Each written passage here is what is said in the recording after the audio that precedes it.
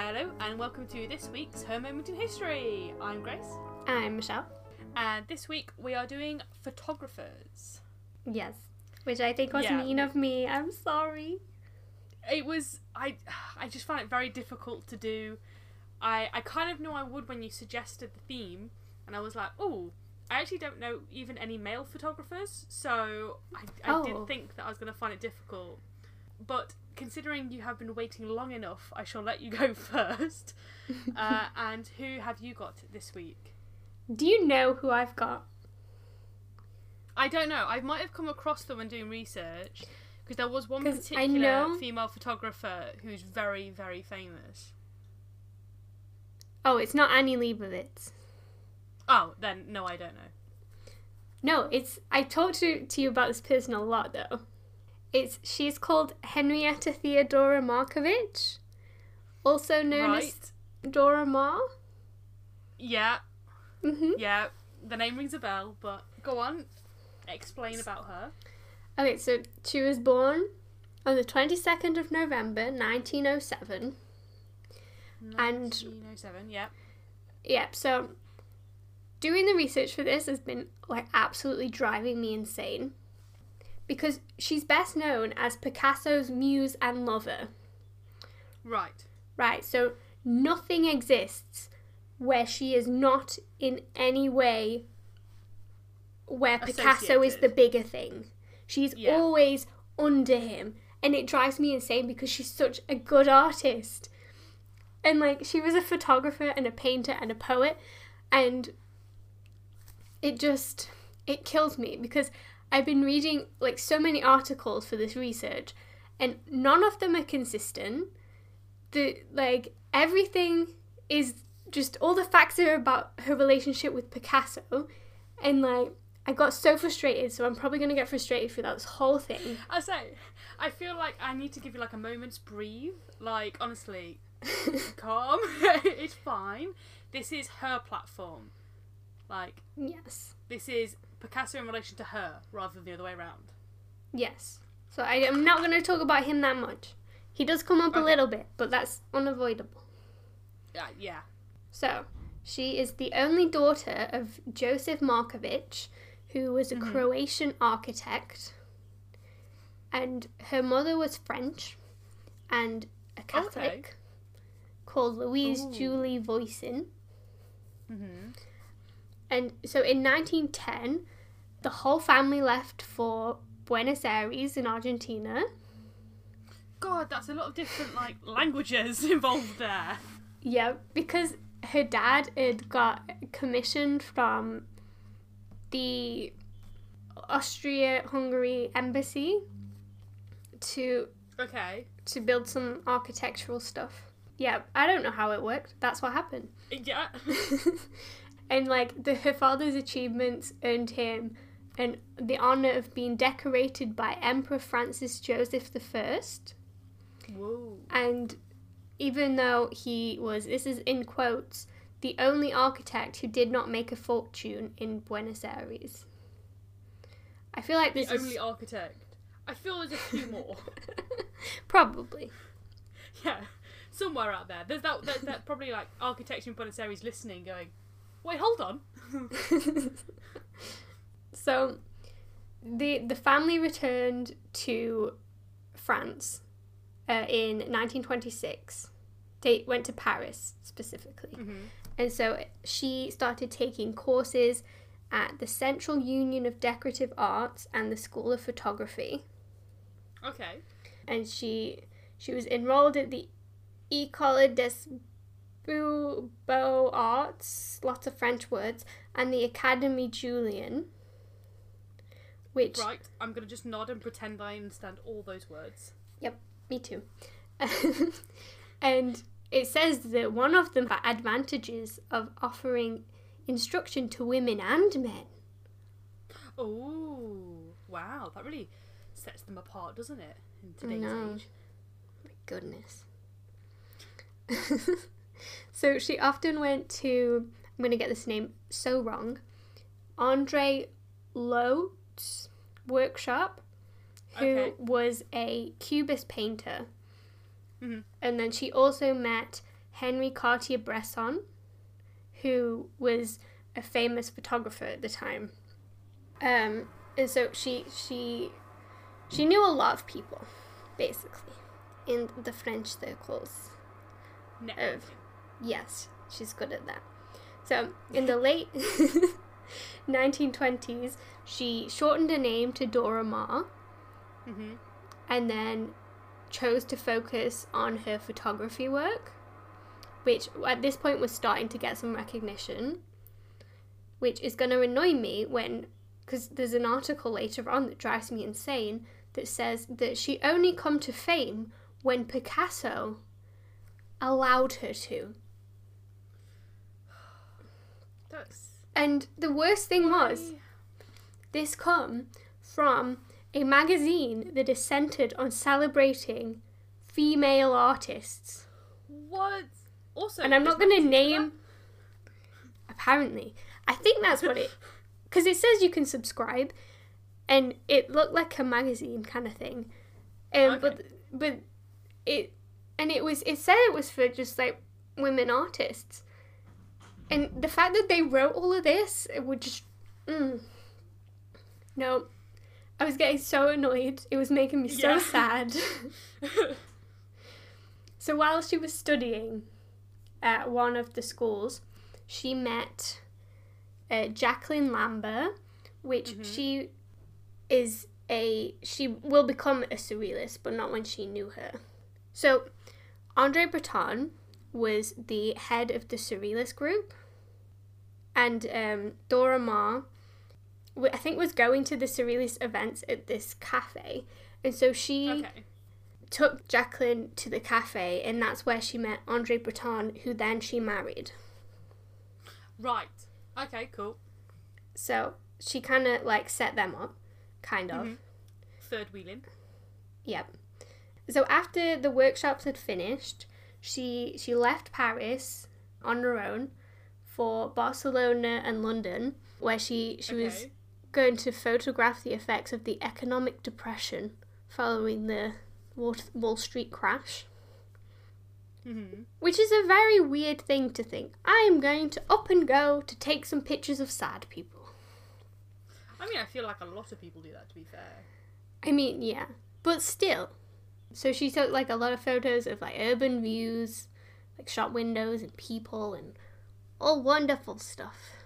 Just sad people. Yep. Yeah. Because everyone was sad then.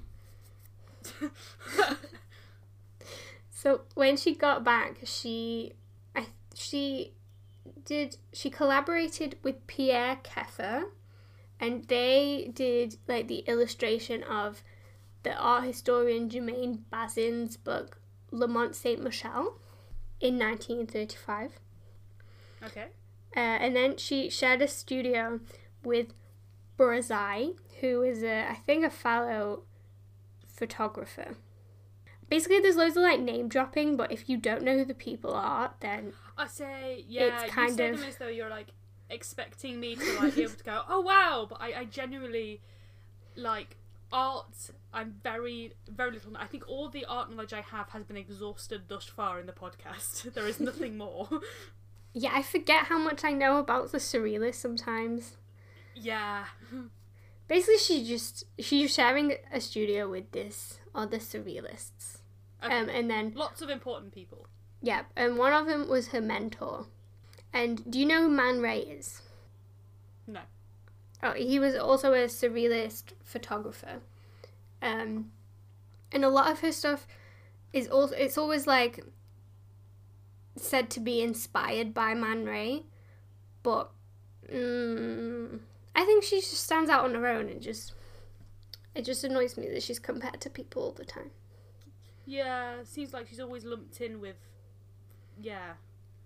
other people as though to kind of like boost her fame. It's like, no, she was famous on her own, I assume, within the photography circle. Mm-hmm.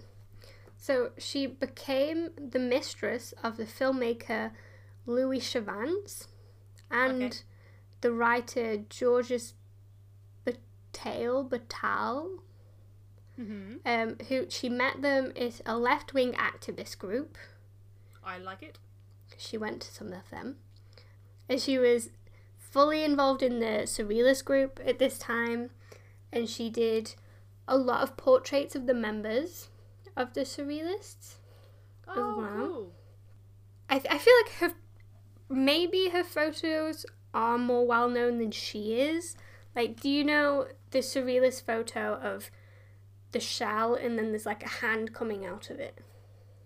No, but if you tell me what it's called, I might be able to look it up.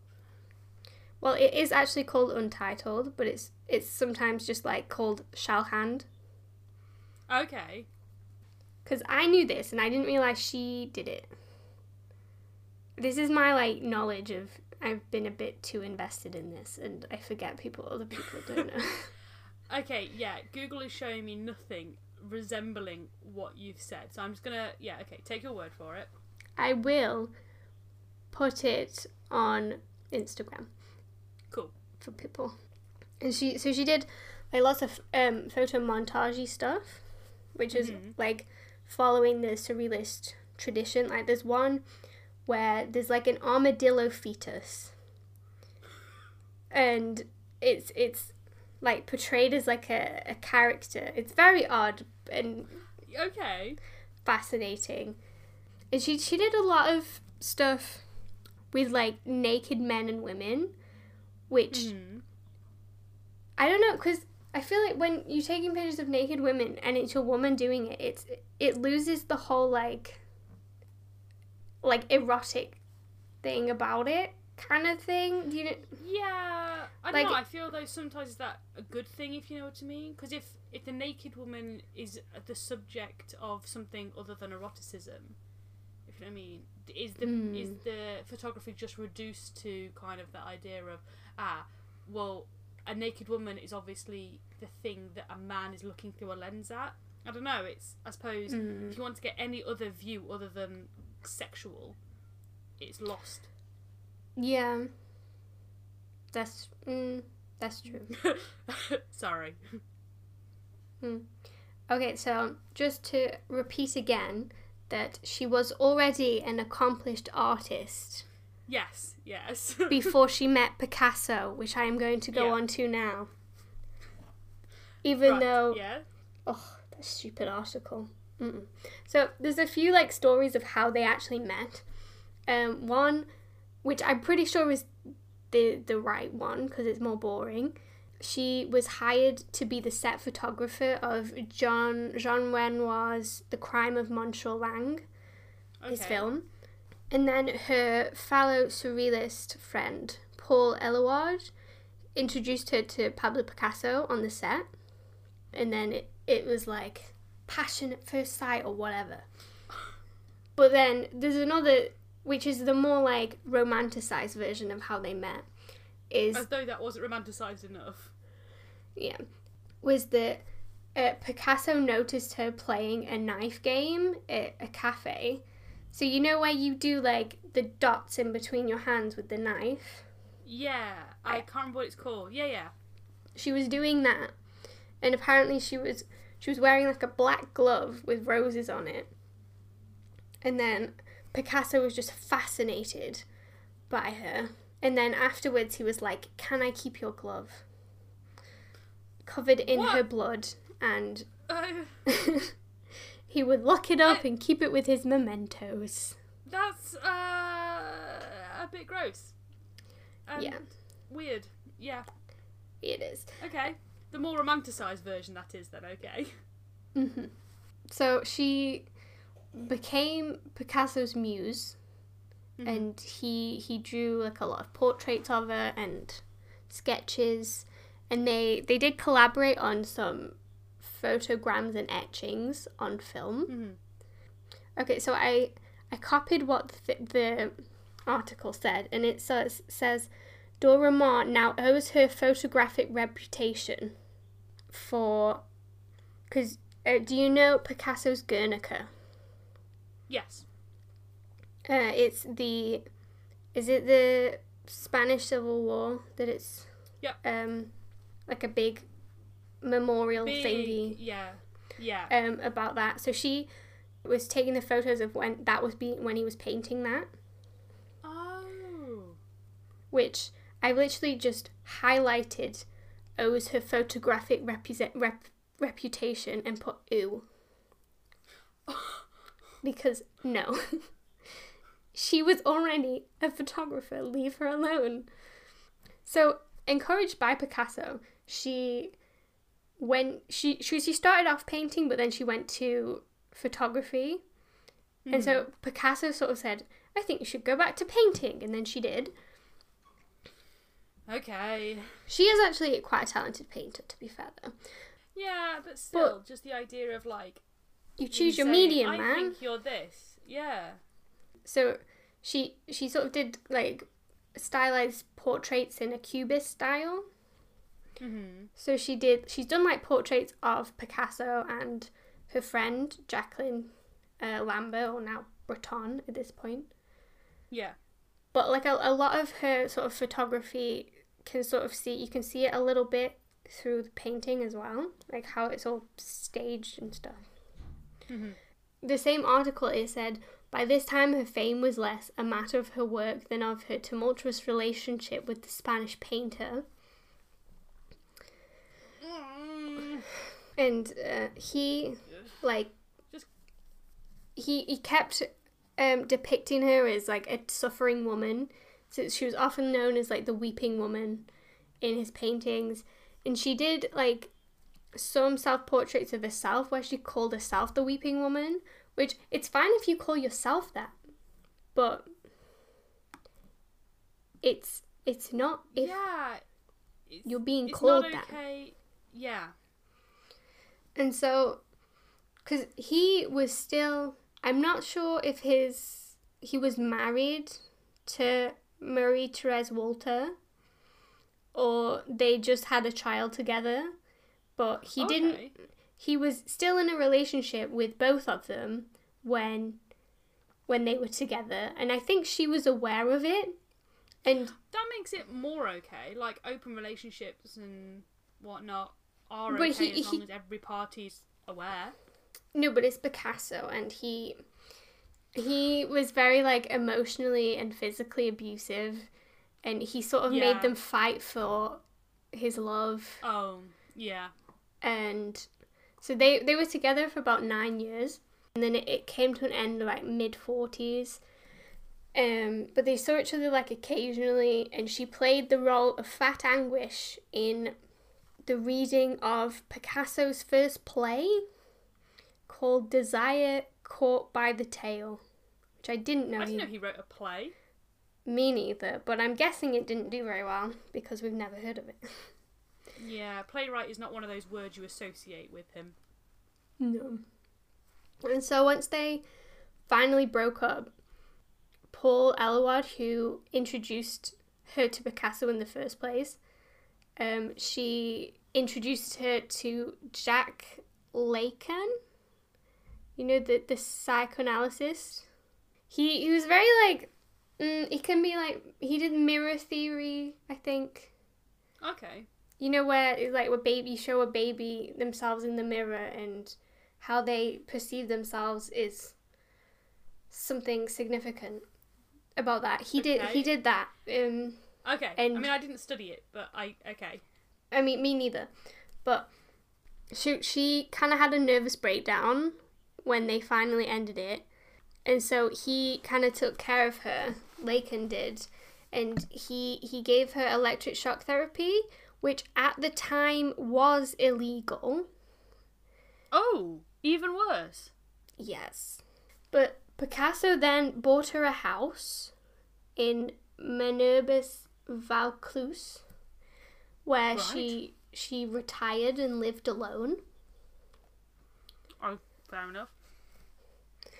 Yeah, and then at this time she went back to Catholicism, like her mother was Catholic, and she started to do abstract paintings, but she never, like, fully went back to photography in the same way.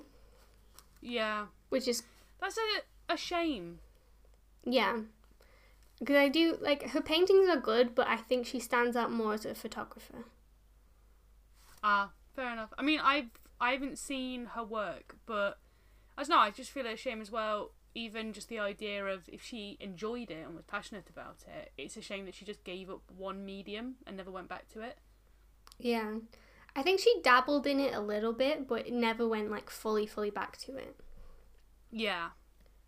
And then it annoys me because most of, like, the rest of her life and how it's written about in all articles and stuff is all like, oh, and she was very sad and depressed and a recluse because she was recovering from her time with Picasso.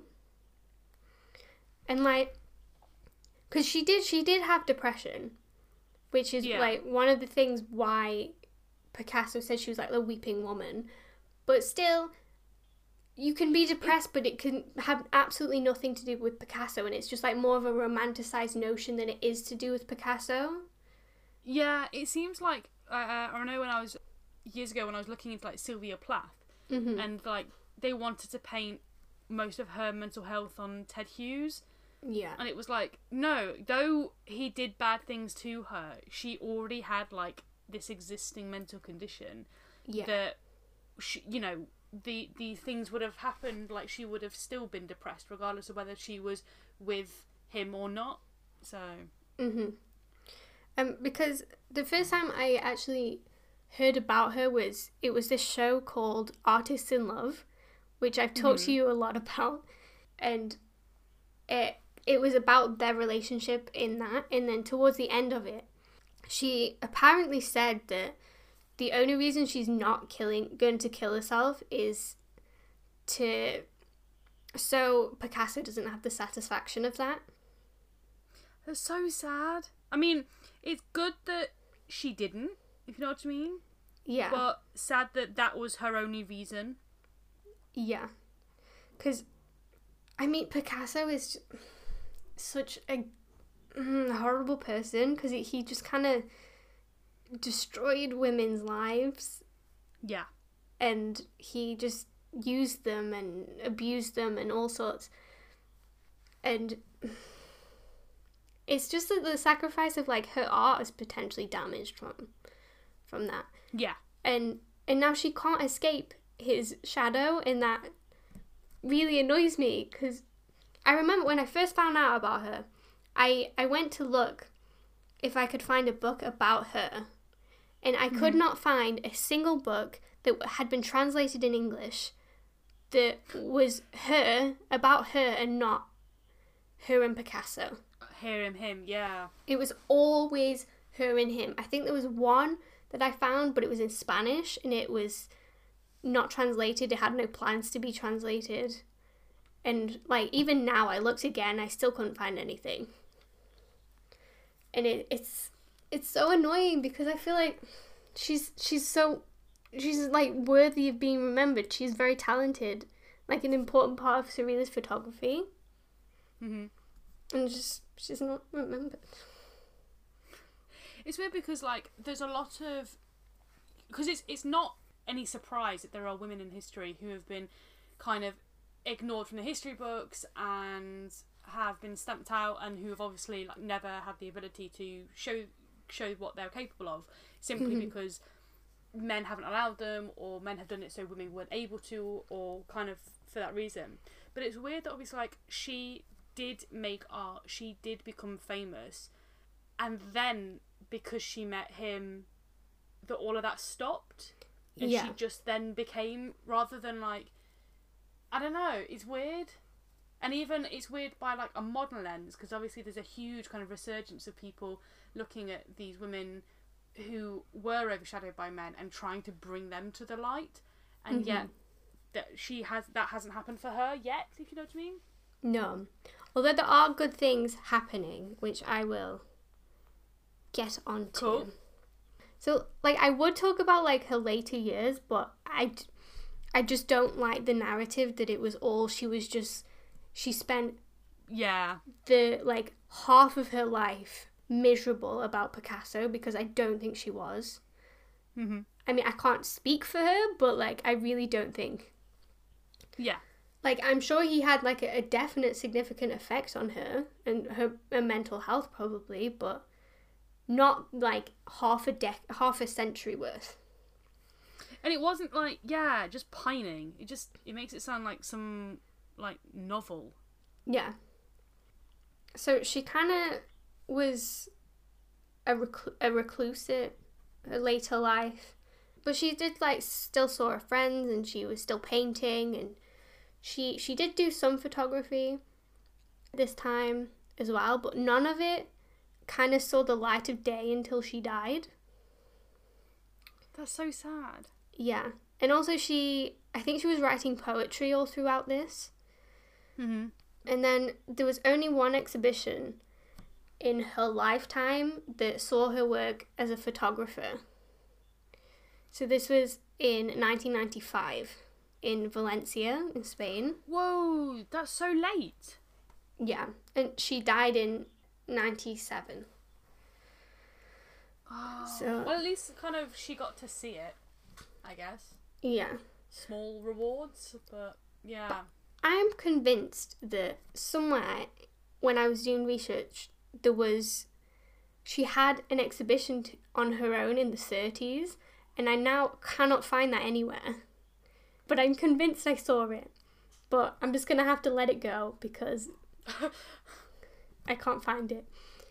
So they all kind of got sold in 99, her paintings and artworks and stuff. Mm-hmm. And like a lot of them had never left her studio. And so she is mostly remembered as being Picasso's lover, which, ugh. But there's been a lot of exhibitions that see her as an artist on her own right. Mm-hmm. They start from early as like 2002, and there's one it's already passed now actually, in Paris. It's the Centre Pompidou, which is the biggest retrospective in France of her work. Woo! And then also, which I am very, very, very excited about, is there's one coming to the Tate Modern in London in November, which is going to be the biggest retrospective of her work in the UK. Oh, cool. So I'm glad they're now doing stuff, because it'd been sad. Although she won't get to see it, it'd be sad if like the biggest thing was like that. I don't know what was already done, which was just her and Picasso. Yeah, and I'm really hoping, because usually with exhibitions they bring out a book alongside it, that a book comes out about her and her work alone. Yeah. And I really hope that happens. But I'm definitely going to the exhibition. Like, and just, if you are aged between like 16 and 25, there's something called the Tate Collective, which instead of paying like the £13 to get in, it makes tickets £5 for you, and it's completely free to sign up. You just have to bring your ID with you to prove your age. So, that's cool. Tip if you want to get in, cheap. Yeah. But I'm very excited about it. And that is Dora Maar. Oh, I think there's a lot there I didn't know. Yeah, because I didn't really. I am guilty of I only knew her in relation to Picasso. Mm-hmm. So, and obviously then what you've said, but yeah. Wow. Yeah, and I'm hoping that these new retrospectives are gonna open up the dialogue to see her as an artist and photographer in her own right. Because she deserves that, I think. Yeah. Yes. She does. We shall take a break and then be back. Yes. Hey Karina, do you want to hear an interesting new fact about sloths? Impossible, Cassie. I know all there is to know about sloths. They spend their whole lives eating and sleeping, and that's living the dream in my book. I bet you don't know this fact. Fine, surprise me. Sloths are surprisingly fast and skilled swimmers. They can move 3 times faster in water than they ever can on land. Suddenly, I love them even more. Where can I possibly learn more exciting and interesting facts about sloths? Well, we did do an entire episode on sloths for Crittercast. Right! Crittercast, our comedic, animal-themed podcast. It's the show where we talk about all kinds of animals and why we love them. We upload new episodes twice a month on every 2nd and 4th Sunday. Just in time for your Monday morning commute. You can find Crittercast on iTunes, Spotify, and many other podcast streaming apps. Plus, check out our website, CritterCastPodcast.com, for links to all of our social media and for more fun facts and adorable photos of critters big and small. CritterCast Podcast.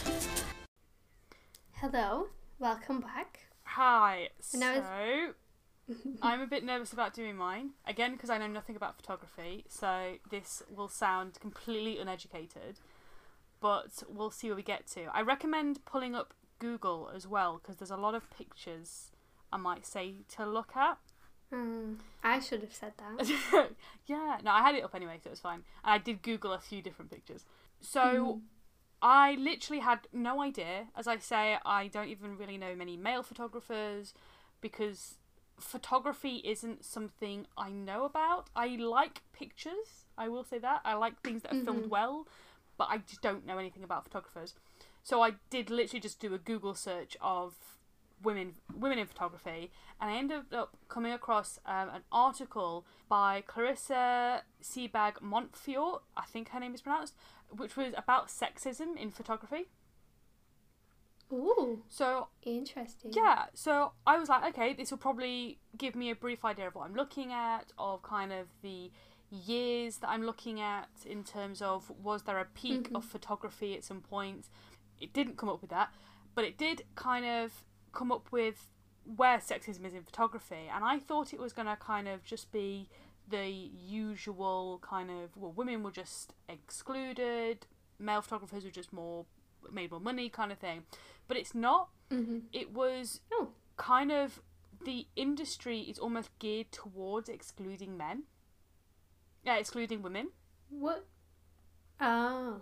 So there was a woman called Sybil Malinowski, who's kind of the woman that I've done this week, and she kind of has given a lot then to the article about her experience within photography. Oh, cool. So a few statistics for you about photography. So most undergraduate and graduate photojournalism students are women. And yet, women only make up 15% of entries to the World Press Photo Awards. Yep. And under 25% of the agency represented photographers are women. I feel like I need to get you a little sign that said rolls eyes, because there's going to be a lot of it. So 97% of adverts are shot by men. Of course they are.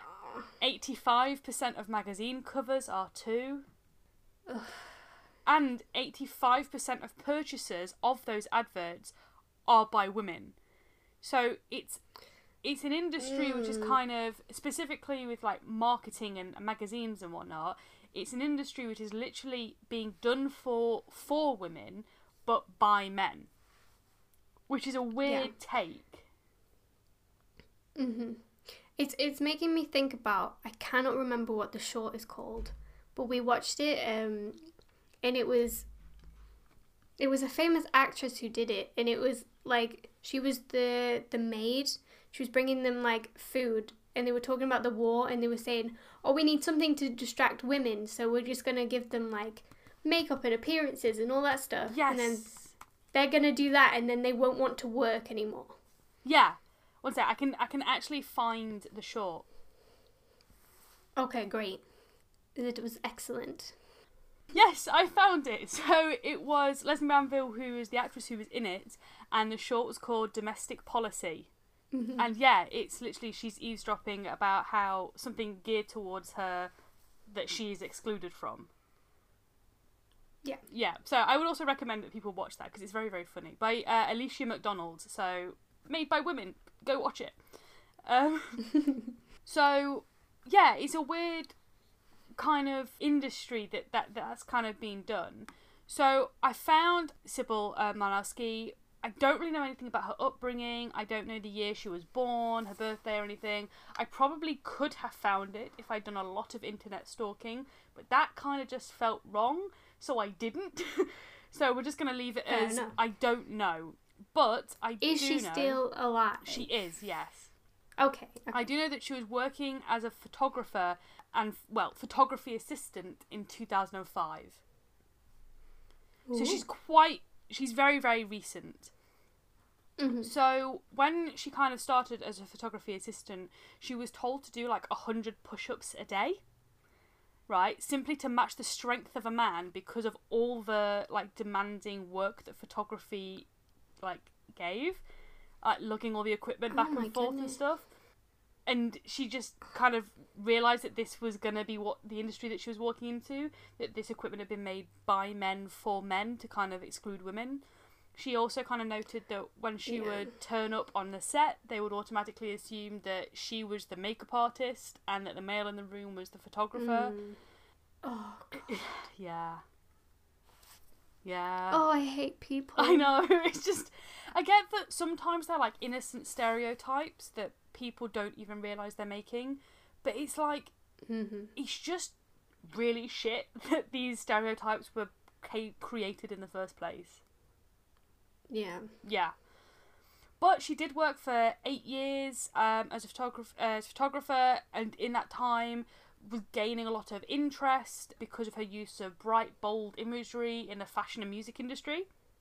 Oh. And her work was then being like featured internationally. So she over the 8 years really kind of found her feet, but then decided to go back to school.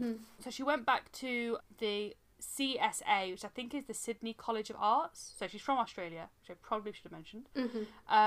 Where she studied for 4, and she received an HD for her masters, which she created a project which is called Watching You, which was kind of like a series which was meant to explore the relationship between a person and the image of themselves.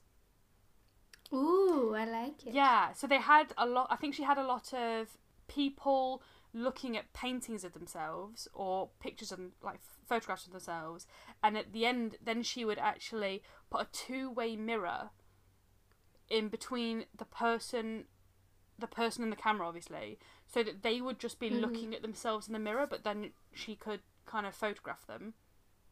And it got so intense of a person looking at themselves that eventually they kind of disconnect from the image of themselves, so they'd have to look away because they just couldn't stand to kind of have their own reflection back at them for a long time. Some of them would like look away because of the tears in their eyes. So yeah, that was her project. At school. And then when she got pregnant, she said that she lost a lot of clients because the clients feared that she wouldn't be up for the work because of her pregnancy. She'd be too delicate. Yeah. That's why we have laws around maternity leave.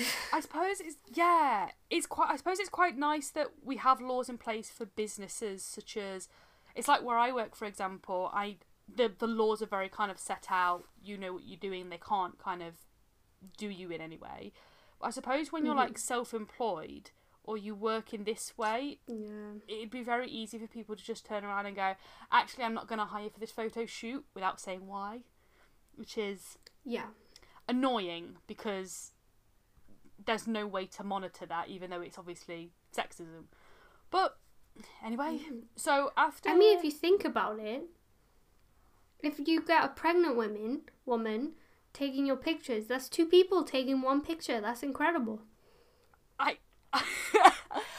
I really like that way of looking at it, but I don't. Okay, yeah, I guess. Because then that child can be like, I was involved in taking this picture. When that kid grows up, would that be able to say like would they be able to have their name on the photography as well, like photographed by? Yeah. Oh my god, what's the youngest age you can receive a paycheck? Well, fetus. Pre-birth. Yeah. So after Sybil picked up a fashion magazine which was called Women's Issue, she was like flicking through and she found, I think there was like a series of pictures of pubescent girls kind of discussing their experience of being a woman in kind of this time of life, and all the pictures were taken by men. Ugh. Which is kind of, I mean, it makes me uncomfortable, but I don't know, it's like, here's pubescent girls talking about a very specific kind of time in their life, and then but the person who gets to kind of shape it and orchestrate it and work out how it's going to be presented is a man who wouldn't understand what they're trying to convey. No. So that happened, and then like within the same few days, Sybil also attended a huge photography event, and though there were 60 people there, only 6 of them were women, and of those 6 women, only 3 of them were actually photographers.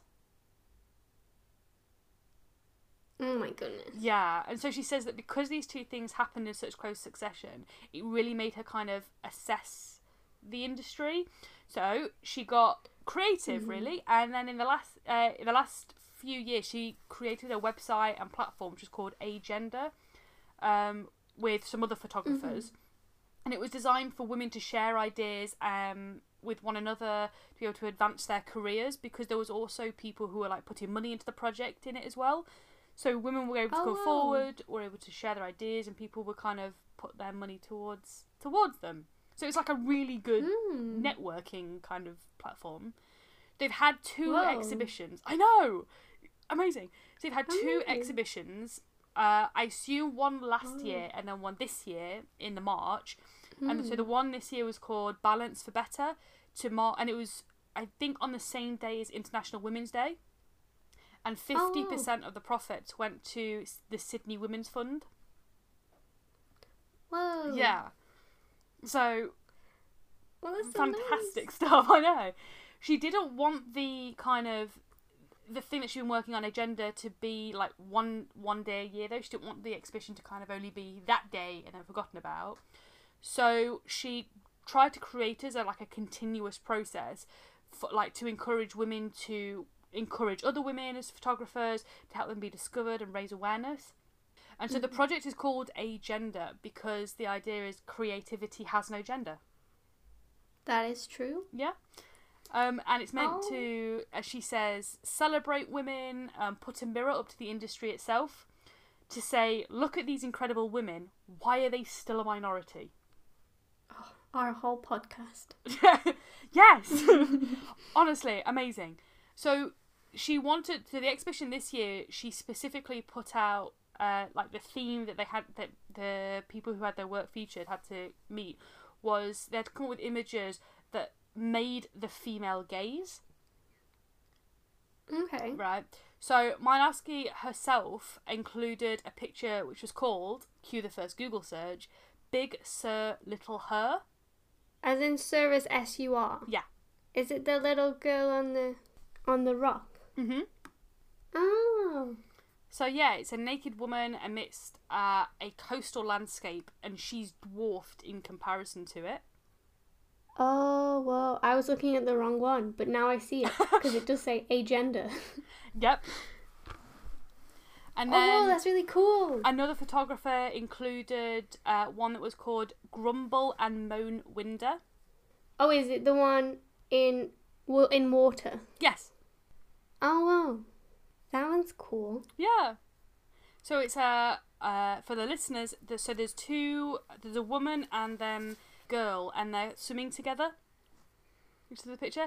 And then there was another, so that one was created by Liz Ham, and then there was another one as well which was featured. I think these are like the most prominent ones that gained a lot of interest, was by Yasmin Satasia, I think her name was, which doesn't have a title, but it's pictures of African American skaters in New York.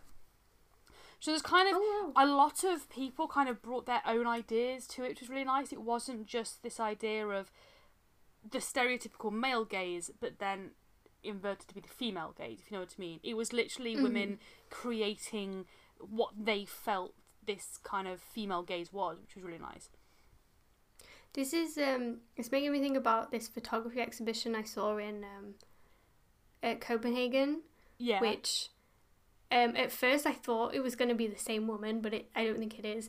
But it was a women, like the picture taken a few days after they'd given birth. Oh, whoa!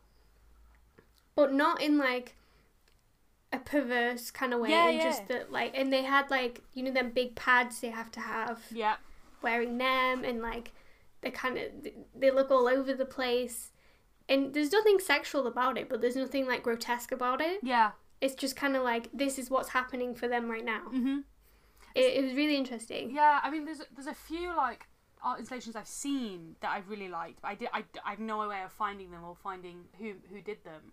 But there was one I remember from years ago, and it was like I think it was like female hygiene products or something. But then no, it was like female beauty standards, but the grotesque type, but then using glitter. So it'd be like a sanitary pad, but the blood in it would be glitter instead. Or there'd be a girl throwing up into a toilet, but the sick would be glitter instead. And it was this idea of like trying to glorify the female experience in a really weird way. And there was another one I saw really recently.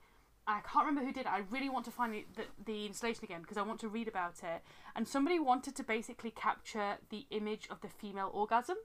Amazing. So it's for every woman that they pictured, it's just her face. There's nothing like sexual about it really, other than what's happening. But there's like 4 pictures, and the first one is during, I think. The second one is... Wait, let me think. No, the first one is before.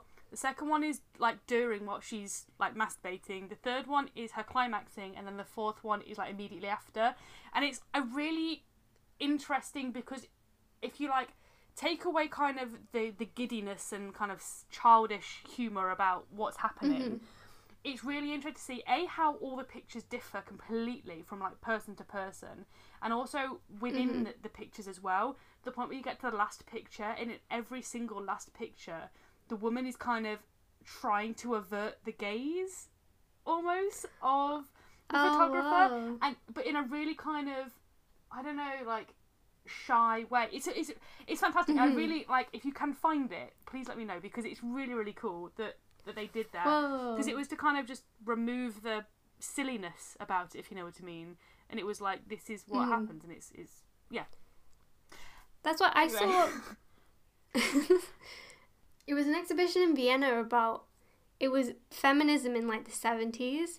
Whoa. And I can't remember how it fit into the exhibition, but it was people standing on a bus, but they removed the bus. So it was just people standing weirdly around in a group, but you didn't know until you read it, and it was like, this is meant to be on a bus. And it's kind of that. It's like it's removing the thing, and then it's put it. Yeah.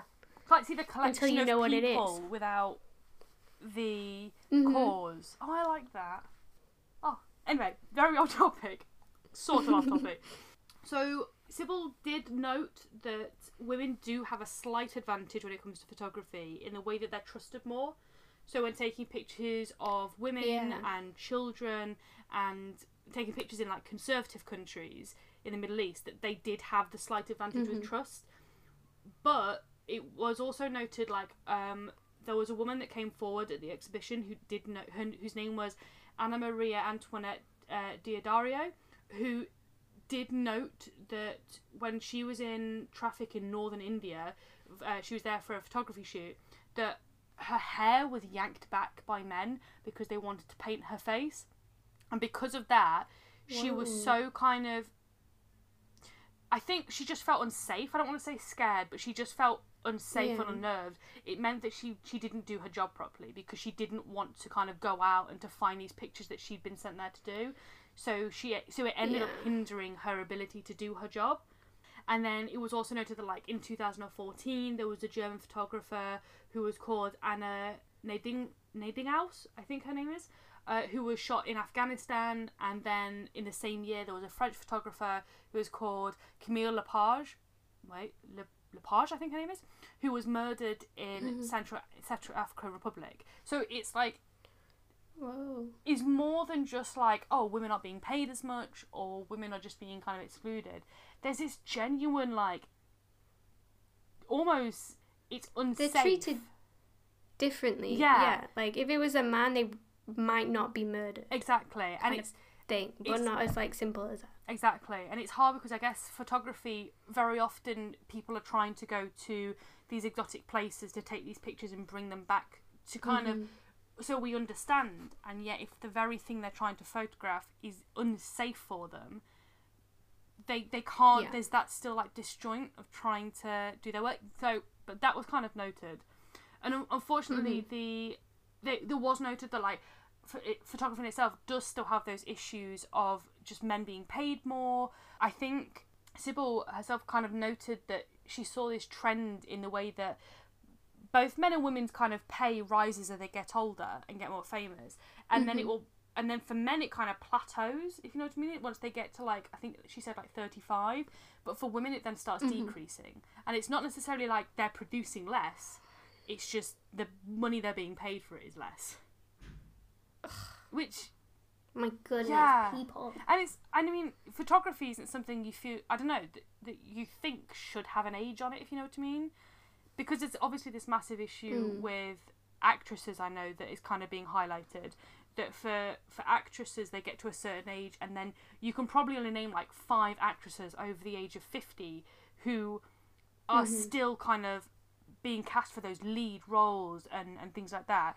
Whereas men, they get to this point and it just continues to go because there's this idea of like the silver fox.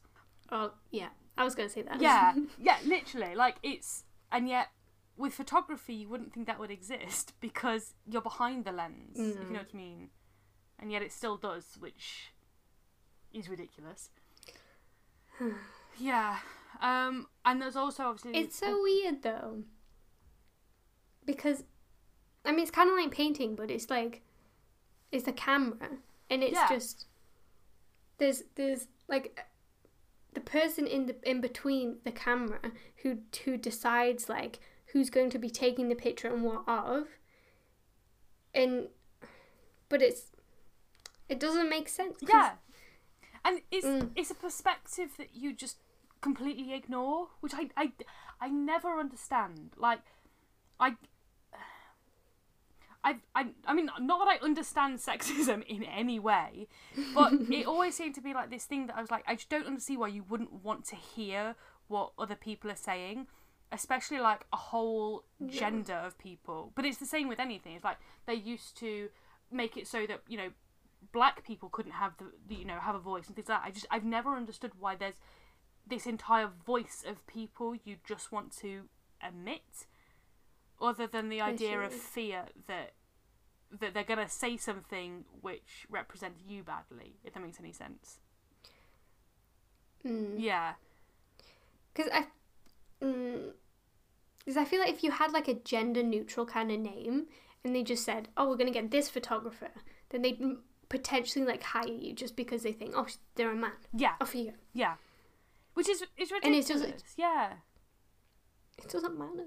It's like they did that, they studied, didn't they, where they gave a load of, they created resumes and they sent them to companies, and then they would change the name on the resume and they then send that back. So the entire thing would be the same, or the CV, the entire thing would be the same except from the name at the top, and they were just looking at basically, do people have an instinctive racism and gender bias, you know, in them. And they found that does exist with both, with gender and race, that there is this bias, and it's complete bullshit, to be quite frank. Yeah. But there you go. And yeah, the last kind of point is that, there's a stereotype as well over photography, in that, you know, men are gonna, you know, take those bold shots, they're gonna be adventurous and get them, whereas women should only, and this is in quotes, should only photograph pretty maternal things like weddings, children and families. Yeah, which is irritating as well. Very. Because so where I work at a venue, obviously, where weddings happen, and the majority of the photographers, I don't know, they are still men. So despite the fact that obviously you have this kind of idea that it's women that should be photographing weddings and things like that, the photographers are still men. And it's bad. And I know that's on a very, very small scale, but it's still, But disregarding all that sadness about it all, she's still working. There's so her Instagram is Cybism, which is CYBISM, We will tag it. We will tag it, and we will also tag the Agender Instagram itself, because honestly, the pictures on there are fantastic. I'm gonna have to follow it because now, and from what I could tell, because I clicked on a few to kind of have a look at a few, because originally I found the Agender website and I was gonna use a photographer of that to kind of focus on, but there's just very little information about them. So, but I would still recommend going to have a look, because I think almost every picture is by someone different and they're all tagged, and it's fantastic. So I'd recommend going to have a look. But yeah, then that is the continuously fantastic Sybil Malinowski. Wow. Thank you. And really pleased I found someone you didn't know. I'm not good with like newer photographers because there's just so many of them. Yeah. I suppose you kind of lose like track. I suppose as well, like anybody can be a photographer, if you know what I mean. It's like I've seen pictures that are taken by like some of my friends, if you know what I mean, and put online, and they're fantastic. Like to me, so I guess it's harder because it's so accessible, if you know what I mean. Because yeah. Whereas obviously it used to be that only certain people used to be able to have the money to take the photographs. Yes, definitely. So, but it's good that it's more accessible. Yes, 100%, and that you don't have to have money to do it. And I'm all for ways of expressing yourself that you don't need money to do, because it's too long been dominated by money. So. Yes, but then there is the argument, but in abundance, like something's lost. But that's does it matter? Yeah, I guess I don't know. In my experience, and I'm going to think about books kind of particularly, because obviously that's probably what I consume the most of. But it's like years and years and years ago, they would have had like a select few people who were writing and who could write and had the money for it. Yeah. And again, you're only getting that one perspective. Whereas now, there are so many people writing that you can find what you enjoy to kind of read. Yes. And then you can just read that, if you know what I mean. Which is nicer than having to trundle through things simply because it was the only thing to read. Yeah, definitely. Yes. Do you have a thing you want to recommend this week? Ooh. I guess. I mean, you can look at the pictures that we talked about of the people. But also, Anne Leibovitz, her photos are pretty great. Because she does a lot of work with celebrities. And because I watched her masterclass that she has. Oh, yes. And she talks about how a lot of the photos were kind of accidental. There's like one of Whoopi Goldberg in a milk bath. And literally, like, Whoopi Goldberg like slips, and that's the photo of her slipping, and that's like the iconic photo. Amazing. It's amazing. That's what I recommend. Oh, cool, yeah. Do you have anything? I don't know. I feel like I've dominated it for the past few weeks with things to recommend, so I'm gonna hold off for this week. But yeah, and I'm gonna trundle through the Agender Instagram because they're just so pretty pictures. That's this week. Yes. And thank you for listening. Yes. And we shall see you next week. Well, we shall speak to you next week. Au revoir. Au revoir. Auf Wiedersehen. Goodbye. Bye.